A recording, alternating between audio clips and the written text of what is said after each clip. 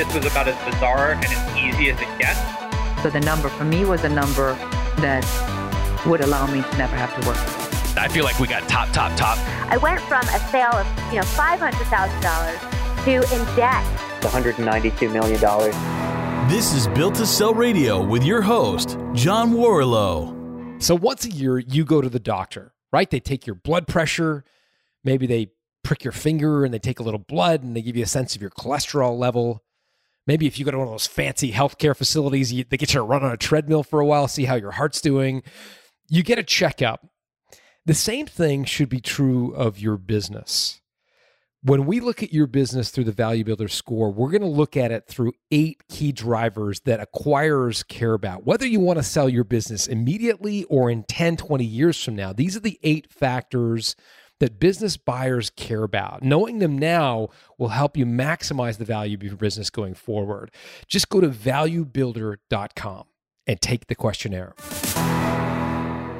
You know, they say you learn more from your failures than you do from your successes. I have no idea if that's true or not, but my next guest, Philip Williams, probably has a thing to say about that. He built an environmental consulting company along with 6 other partners, went to sell it, got right to the closing day when it all fell apart. And what I want you to listen for is just how confident Philip was that the deal was going to go through, how essentially every I was dotted, T was crossed when it all went horribly wrong. He ended up selling the business for much less in an exit that was more recently consummated. But again, I think the cautionary tale and what I want you to listen for is just how confident he was that the deal was going to go through, and that there are, in many cases, factors totally out of his control or your control that could make the deal go sideways. So keep running your company just like you're not going to sell it right up until the day the check clears your bank account. Here to tell you his story and a cautionary tale at that is Philip Williams.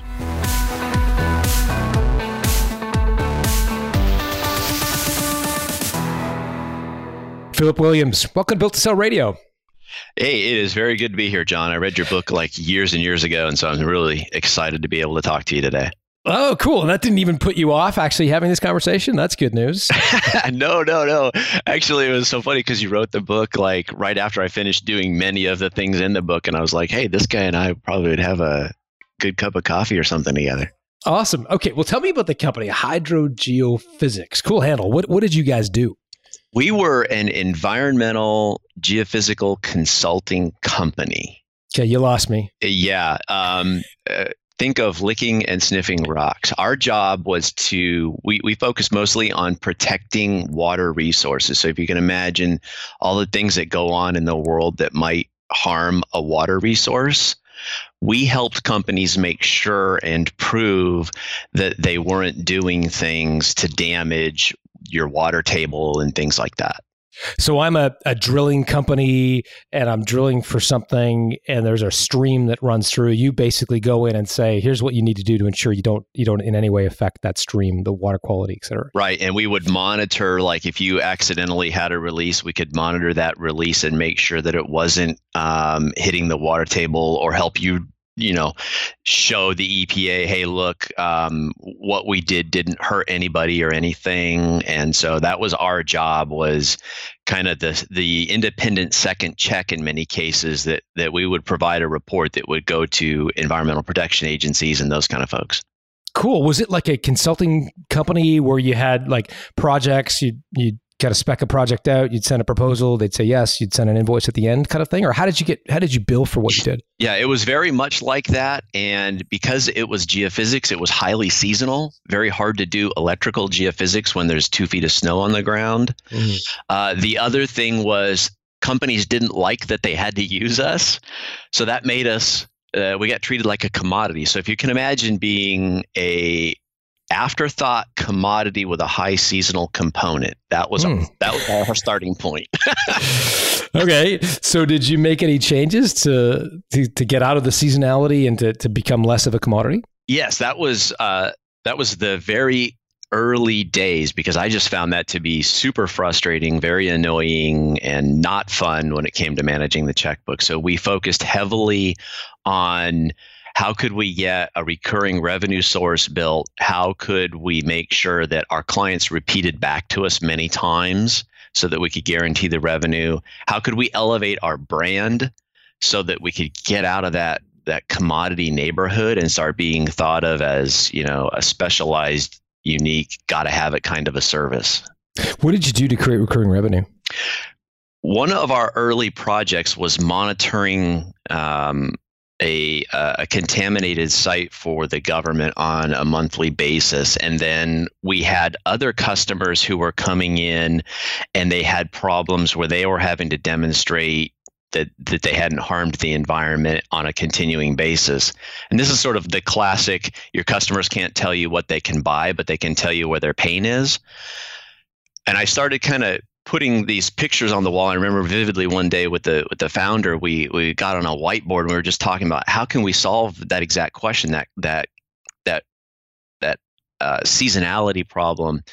And it occurs to me that, hey, look, our clients they're not saying it explicitly, but what they need is a continuous low cost monitoring service so that they can provide monthly reports to the EPA.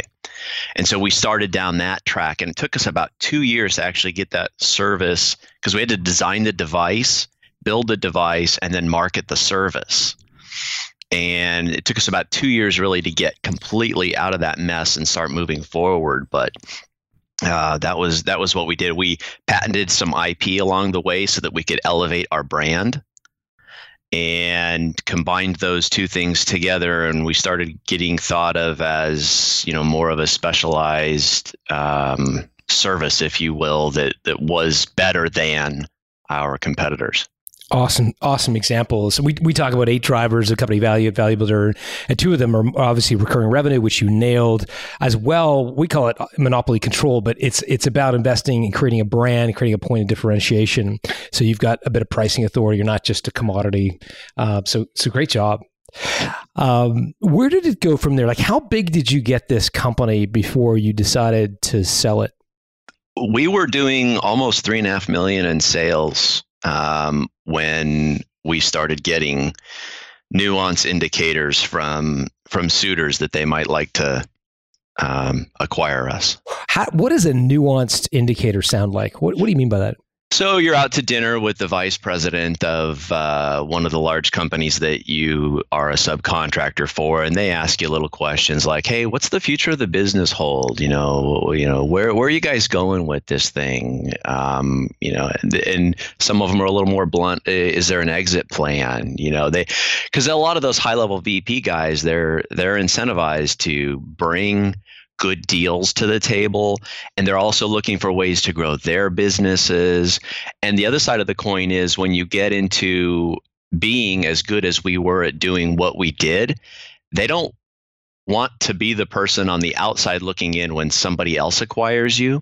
So they start kind of hinting around. They want to know where you're going to go and what you're doing and where the business is going to grow. And so you get kind of some of those indicators. So you're at $3.5 million in sales. What proportion of it was recurring?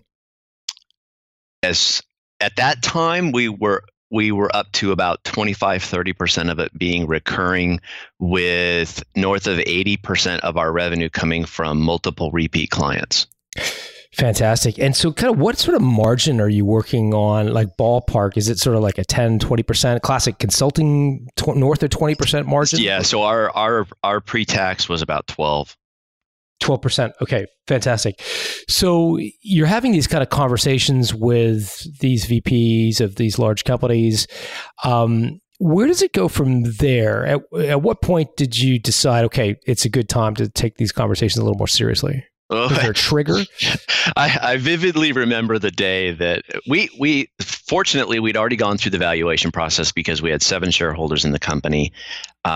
And so our valuation was worked out. We knew what it was worth. We had a formula and everything. So we were pretty solid on that. But the day that it became crystal clear, as I got a memorandum of understanding from a company that wanted to team with us, and they'd had a conversation and said, "Hey, do you want to team together on some projects?" Very large company who actually became the first company that we became engaged with as far as wanting to purchase us. And buried in this 3-page MOU is this sentence that we're going to have confidential conversations, which may include such topics as mergers and acquisitions.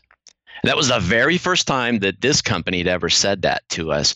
But the fact that they put it in black and white in writing, I instantly knew this is actually where this is going. How did you know it wasn't just some boilerplate letter that they use for every kind of NDA they write?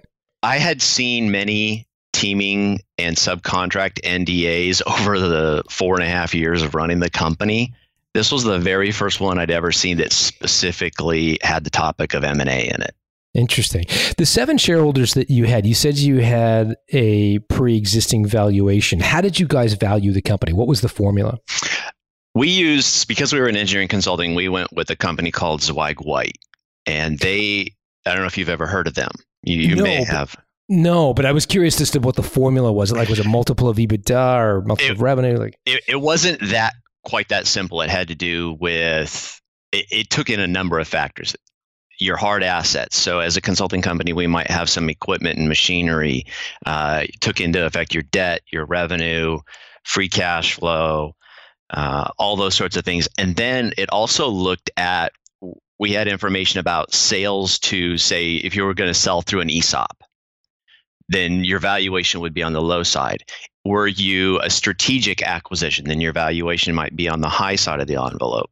And they gave various different formulas and factors. And so we had ballparked an envelope that we were comfortable with, and that was how we did it. We went through their process and knew our valuation.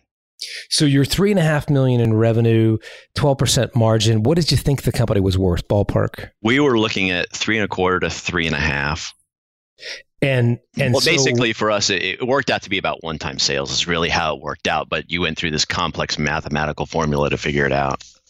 Got it. And are you able to talk about who the MOU was from, like the name of the company? Schlumberger. Schlumberger. I love the name. I've heard of them, but anyway. $23.5 billion publicly traded company. and so you've got this MOU, which has this veiled reference to M&A. Where does it go from there? I got a ear-to-ear grin on my face, printed it out, folded it in half, and walked down the hall to the founder's office, and closed his door, handed him a folded up sheet of paper, and said to him, "Your head is being hunted." And he looked at me, he says, "What do you mean?" And I said, "Schlumberger wants to buy us." And I think it was 10 minutes before he spoke a word. Because here we were, we'd started out this tiny little boutique geophysics company, and now we had offices in 4 states and a 5th office in another country. And here it is, like the biggest oil field services company in the world wants to buy us. And that was just a little bit, you kind of have a little bit of an ego trip and an exciting moment. And he and I had a conversation. It was, "Hey, how far do you want to take this conversation?" He says, let's see if we can't take it all the way. So I signed the MOU, and I go back to my office, and I called up the VP that sent me the MOU, and I said to him, I said, "Hey, we're going to go ahead and sign this MOU, and I've read it, and I'm particularly interested in one particular sentence in it." And he says to me, "I'll have our vice president give you a call shortly." So I emailed him the MOU, and the VP calls me, and he says, "Yes, actually, that is the point of the MOU. We want to buy you guys." Where does it go from there? So I get on a plane, I fly to Denver, and I meet the vice president, and we have a conversation with him, and he says, "Okay, so you guys really want to go down this path?" I says, "Yeah, we do." And he says, "Okay."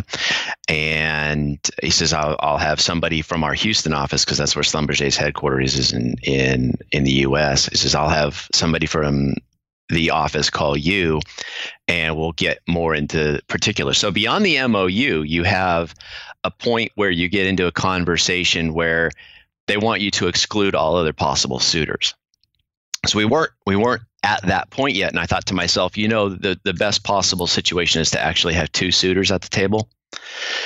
And so I fly back down to Tucson and bring in the shareholders, and I says, we've been having this sort of other conversation with this other company.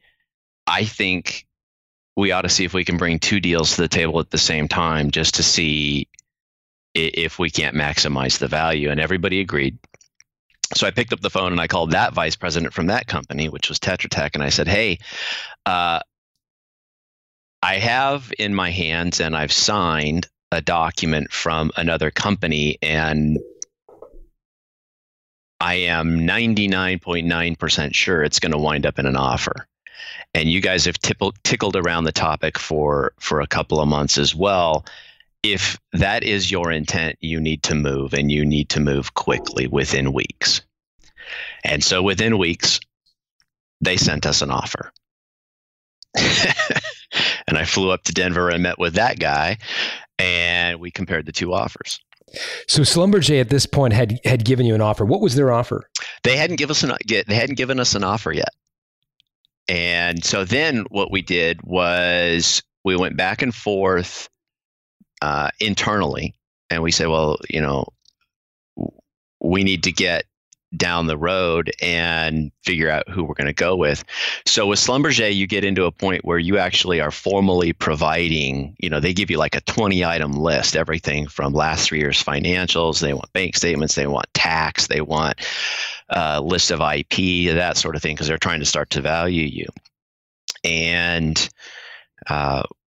so we sent all that to them, and then they finally come back with an offer, and their offer basically works out to one-time sales. And it was better than the second company that we'd brought to the table in that it didn't require an earnout, and they had a secondary bucket. So in addition to paying one-time sales to the shareholders, and theirs, by the way, was a stock purchase, not an asset purchase. So that told us, wow, there's not much they're afraid of.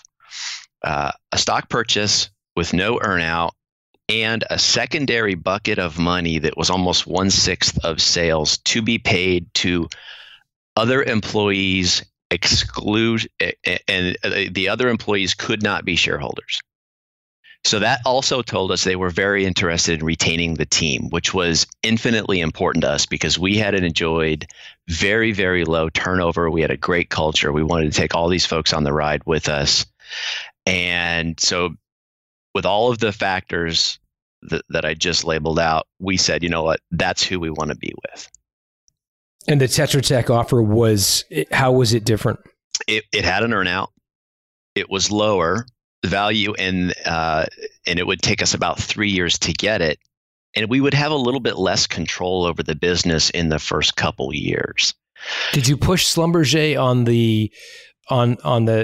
the valuation based on the at least the threat of a better offer? No. We didn't have anything to bluff with. I mean, your fallback is a lesser offer. Well, I suppose that's not true. I suppose we could have just kept the business and kept rolling on. But at this time, our founder's in his late 60s, closer to 70 than 60 by a ways. And you've got 6 other shareholders. You're a shareholder along with the other 6. Yes. What's the agreement among the shareholders as to sort of who has? Does it have to be a unanimous vote to go ahead with an acquisition? How did you guys structure that? 2/3, half? You know what? That's a good question. We didn't actually have a formal rule on that, although I think we would have gone with majority rules. But the interesting thing is that no one was, no, I don't want to sell. There was nobody who was in that camp. Everybody was open to the idea. And part of the reason for that is way back in the early days, we had discussed, what's the future of the business? And, privately, we understood that we had shareholders with the founder in his late 60s and shareholders in their early 30s. So we had a very large gap in years amongst the business owners. And when you have that's a difficult situation. So, but we understood that at some point there was one founder the founder of the business, he owned over 70% of the business. And so it was kind of like, well, 51% is control. So he really had the majority say and the influence over whether to accept the offer or not. Right. But there was nobody who was voting against being sold. Got it. So then you've got clearly the lead offer here from Schlumberger. Did you then sign the non-compete and go into the diligence period with them? We did. Where did it go from there? So multiple meetings happened during the formal due diligence phase. First one was with them coming to our, then we provide another layer of information. And then after that, they bring the vice president of the business unit that's acquiring us, along with a fellow who is wearing two hats. He's a chief technology officer and he's also a chief marketing officer. And he's a Frenchman, so he's straight out of Paris. But he's in that business unit that's acquiring us. They come and they do an on-site visit, kind of meet the team, because now it's starting to get into, okay, we're getting serious, and are these personalities? Is this a culture that's going to work well with us? That was something that we were really concerned about too. Is, hey, look, we're just little old us, and if we get bought out by these guys, are they going to crush our culture? What's that going to be like? So they come down, they visit us.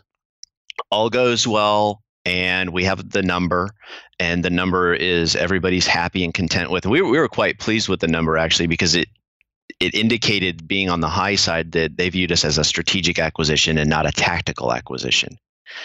And so we weren't just, one more pencil in the box of pencils.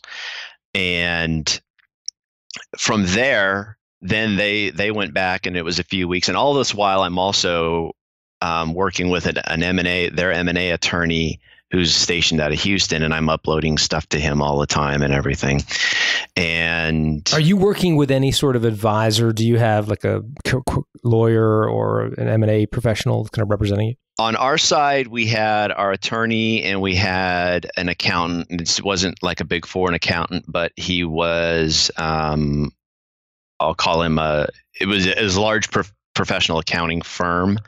It was not, one accountant in a two office kind of situation. It was a team of accountants who had been through this kind of stuff before. And then I was fortunate in that I had some personal friends who had been in venture banking. I had another fellow who had worked on Wall Street and helped companies like Excelsior Henderson, if you remember that name, raise money. And so I had a group of personal advisors, and then I had a mentor who had sold a business for $80 million. So I kind of had people that I could ping on and ask questions about, and utilize that network of people to help me out. So let's just pull up for a second. So you've signed the letter of intent. Yes. You're in the middle of due diligence, and you're uploading this more detailed sort of types of information that they're looking for. What's your, as you're walking around the office and, at home, at dinner, et cetera, what is in your mind, the probability that this deal is going to successfully close? I'm super confident. Super confident. Like 9 out of 10. Like this is basically a slam dunk. Because I had run the business very tightly for 4+ years. Our accounting was always audited by an external accounting firm. Our profit was good. We didn't have any what I'll call ownership accounting going on, where somebody's running their groceries through the company credit card. We were tight. We were clean. We were profitable. We'd grown 50% every year for 5 straight years, and we'd done it with internal cash flow. So we were good. I felt very. We had patented IP. We had good repeat business. We were a good business, and so I was very confident that it was going to go through. Then what happened? So. Long story short, we do a technology meeting where all of our team, we fly up to San Francisco. We bring in some of our project managers. They love it. Then that December, we do sort of a big financial wrap meeting. And this is the first point where I get a little bit nervous about, is this thing going to go well or not? Because this was like our first hiccup that we had. I have a client who shorts us $250,000. When you say shorts us, you mean stiffs you, like Yeah. doesn't pay you. Doesn't pay. Hey, it's going to be a long time before I can pay, that sort of thing. And So it's not, do you write it off or you just extend it into 60, 90 days? Is it still on your, so I'm in on your the balance sheet as a debt? gotta be totally ethical about this, right? I mean, you're talking about a stock purchase. You don't want to be on the other side of the deal goes through and then they find out that you had a receivable that didn't happen. So you got to tell the acquirer. So they're coming down. It's early December. They're coming down for a big financial meeting, and that meeting goes very well. But I start the meeting with the M&A attorney and their accountant, and I say, "Hey, look, guys, we need to have a private conversation here for a couple of minutes." And I say to them, "Hey, look, here's what's going on. We have a customer who is not going to be able to pay, and they owe us $250,000. And they said, "Okay, all right, we'll take that under advisement." We go through the day. The rest of the day goes well, and then they say, "Look, we're going to get back to you on what's going to happen with how we're going to work the deal on because of that that $250,000 problem." And so within a couple days, it happens very, very quickly. We restructure the deal, and it wasn't a bad deal. All they did was lower the price by $250,000, and then say to us, "You guys keep that receivable, and if it ever pays, it's yours." Okay, that's not bad. I mean, it puts all the risk of that receivable back on us, which is where it will end. Even if the deal falls through, right? It's still our problem. So, but they would let us retain ownership of that receivable, and then we could work it. And if it took years for it to come through, whatever, but it would still be our money. And so I take that back to the shareholders, and everybody's okay with that. But the problem is that conversation extends the due diligence period by another 6 weeks. And so now we roll into late January. And remember, Schlumberger at the end of the day is an oil company. And all of the while that this is going on, the price of oil is going down and down and down and down. And so we get into February and still the deal isn't done. But by this time, escrow accounts are open. Every shareholder has an escrow account, and we're a button away from having money deposited. All of the employees have been told this is going to happen. We're simply waiting on the day. Everybody knows. And we've even gone through and selected the employees that were going to get additional monies for themselves. And the way that was structured was that it would be money that would be given to them on their anniversaries. So the idea was that Schlumberger wanted to keep them on board, and as long as they stayed, their money would be paid to them. Got it. So kind of everybody knew this is going to happen. Like, before tax day, we're all going to be working for somebody else. And I get one last phone call from the vice president of the unit that's buying us, and he says, "Yeah, this is all good. It's going up to Simon Ayat, who is the CFO for Schlumberger, and he's going to sign it on Monday morning, and this is a done deal." And Monday morning comes and goes, and I think we're in early March at this point. Monday morning comes and goes, and there's nothing coming into the escrow account, and then Tuesday comes and goes, and there's nothing. So I finally, on Wednesday, I reached out to the M&A attorney. "Hey, what's going on here?" "Oh, I don't know. Let me find out." So I get another phone call from the VP, and he says, "Look, this is going to happen.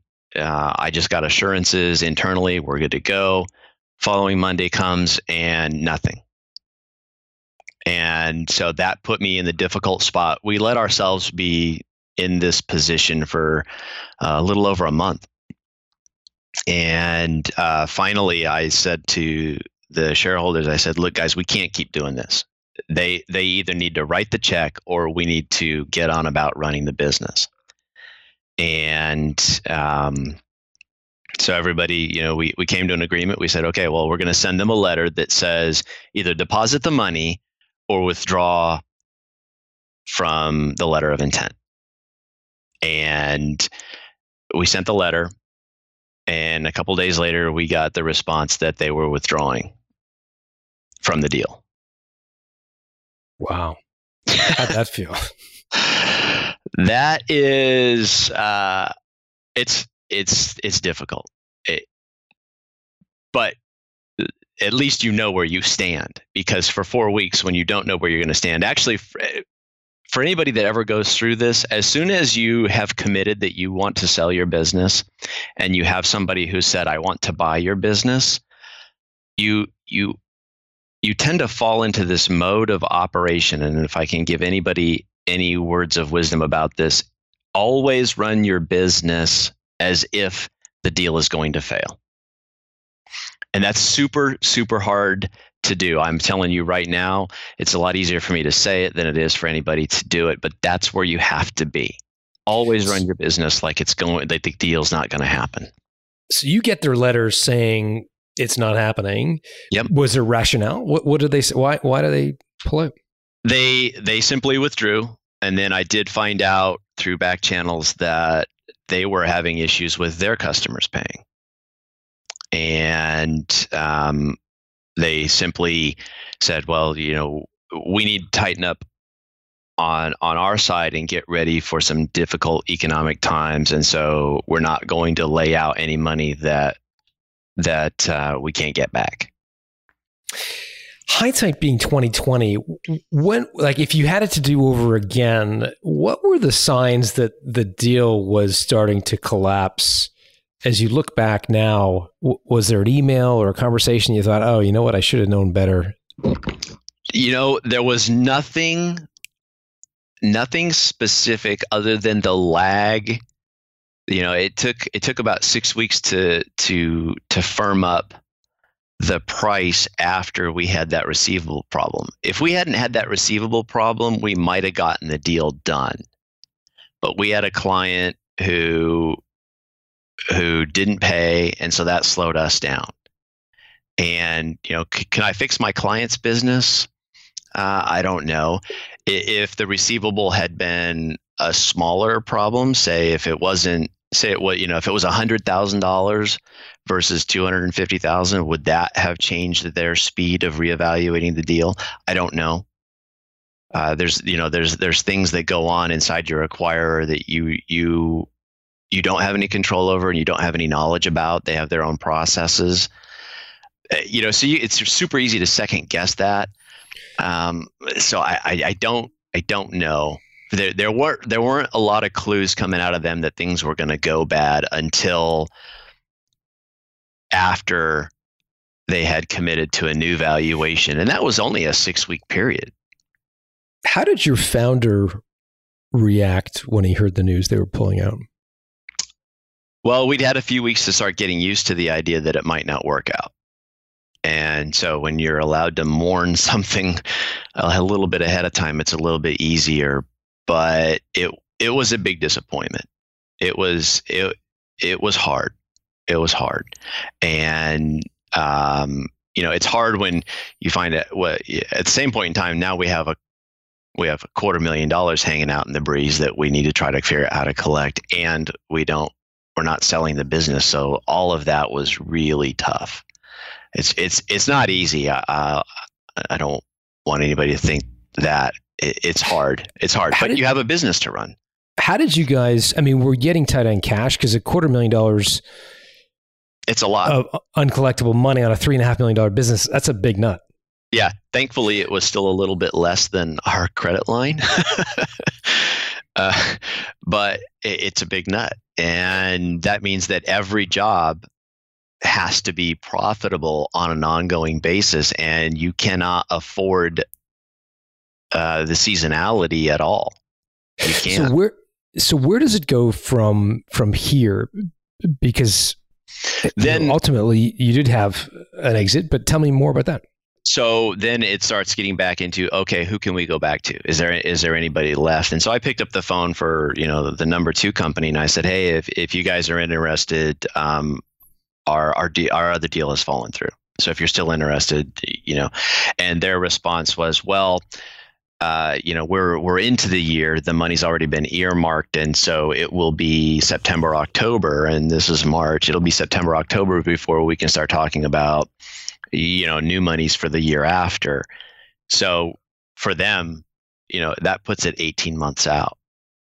And so as far as the number 2 company goes, it wasn't an option. And so then we started looking at other options, and there was a third company.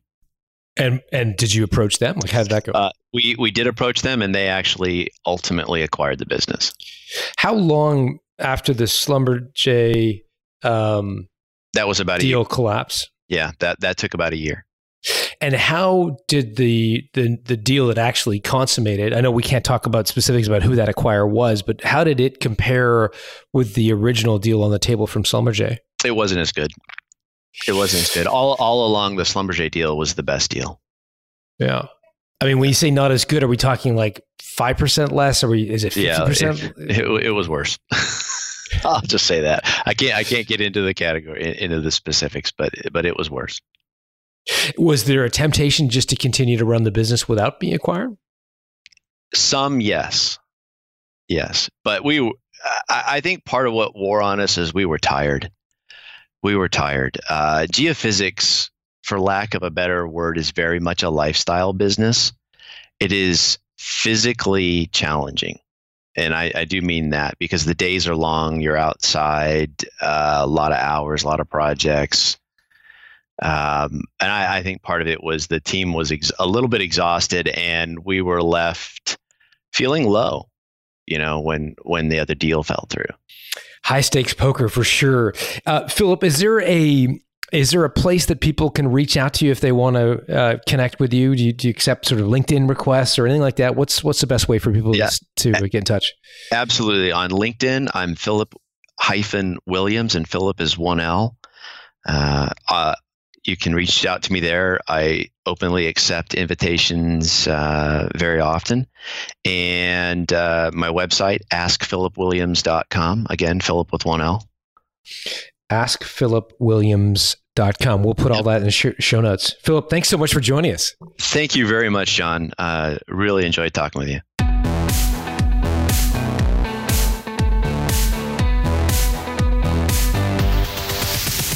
Thanks for listening to Built to Sell Radio with John Warrillow. For complete show notes with links to additional resources, visit builttosell.com/blog. John is the founder of the Value Builder System. To find out how to improve the value of your business by 71%, visit valuebuildersystem.com. John is also the author of Built to Sell, Creating a Business That Can Thrive Without You, and The Automatic Customer, Creating a Subscription Business in Any Industry. Connect with John at facebook.com/built-to-sell or on Twitter at John Warrillow, WARRILLOW. Thanks for listening.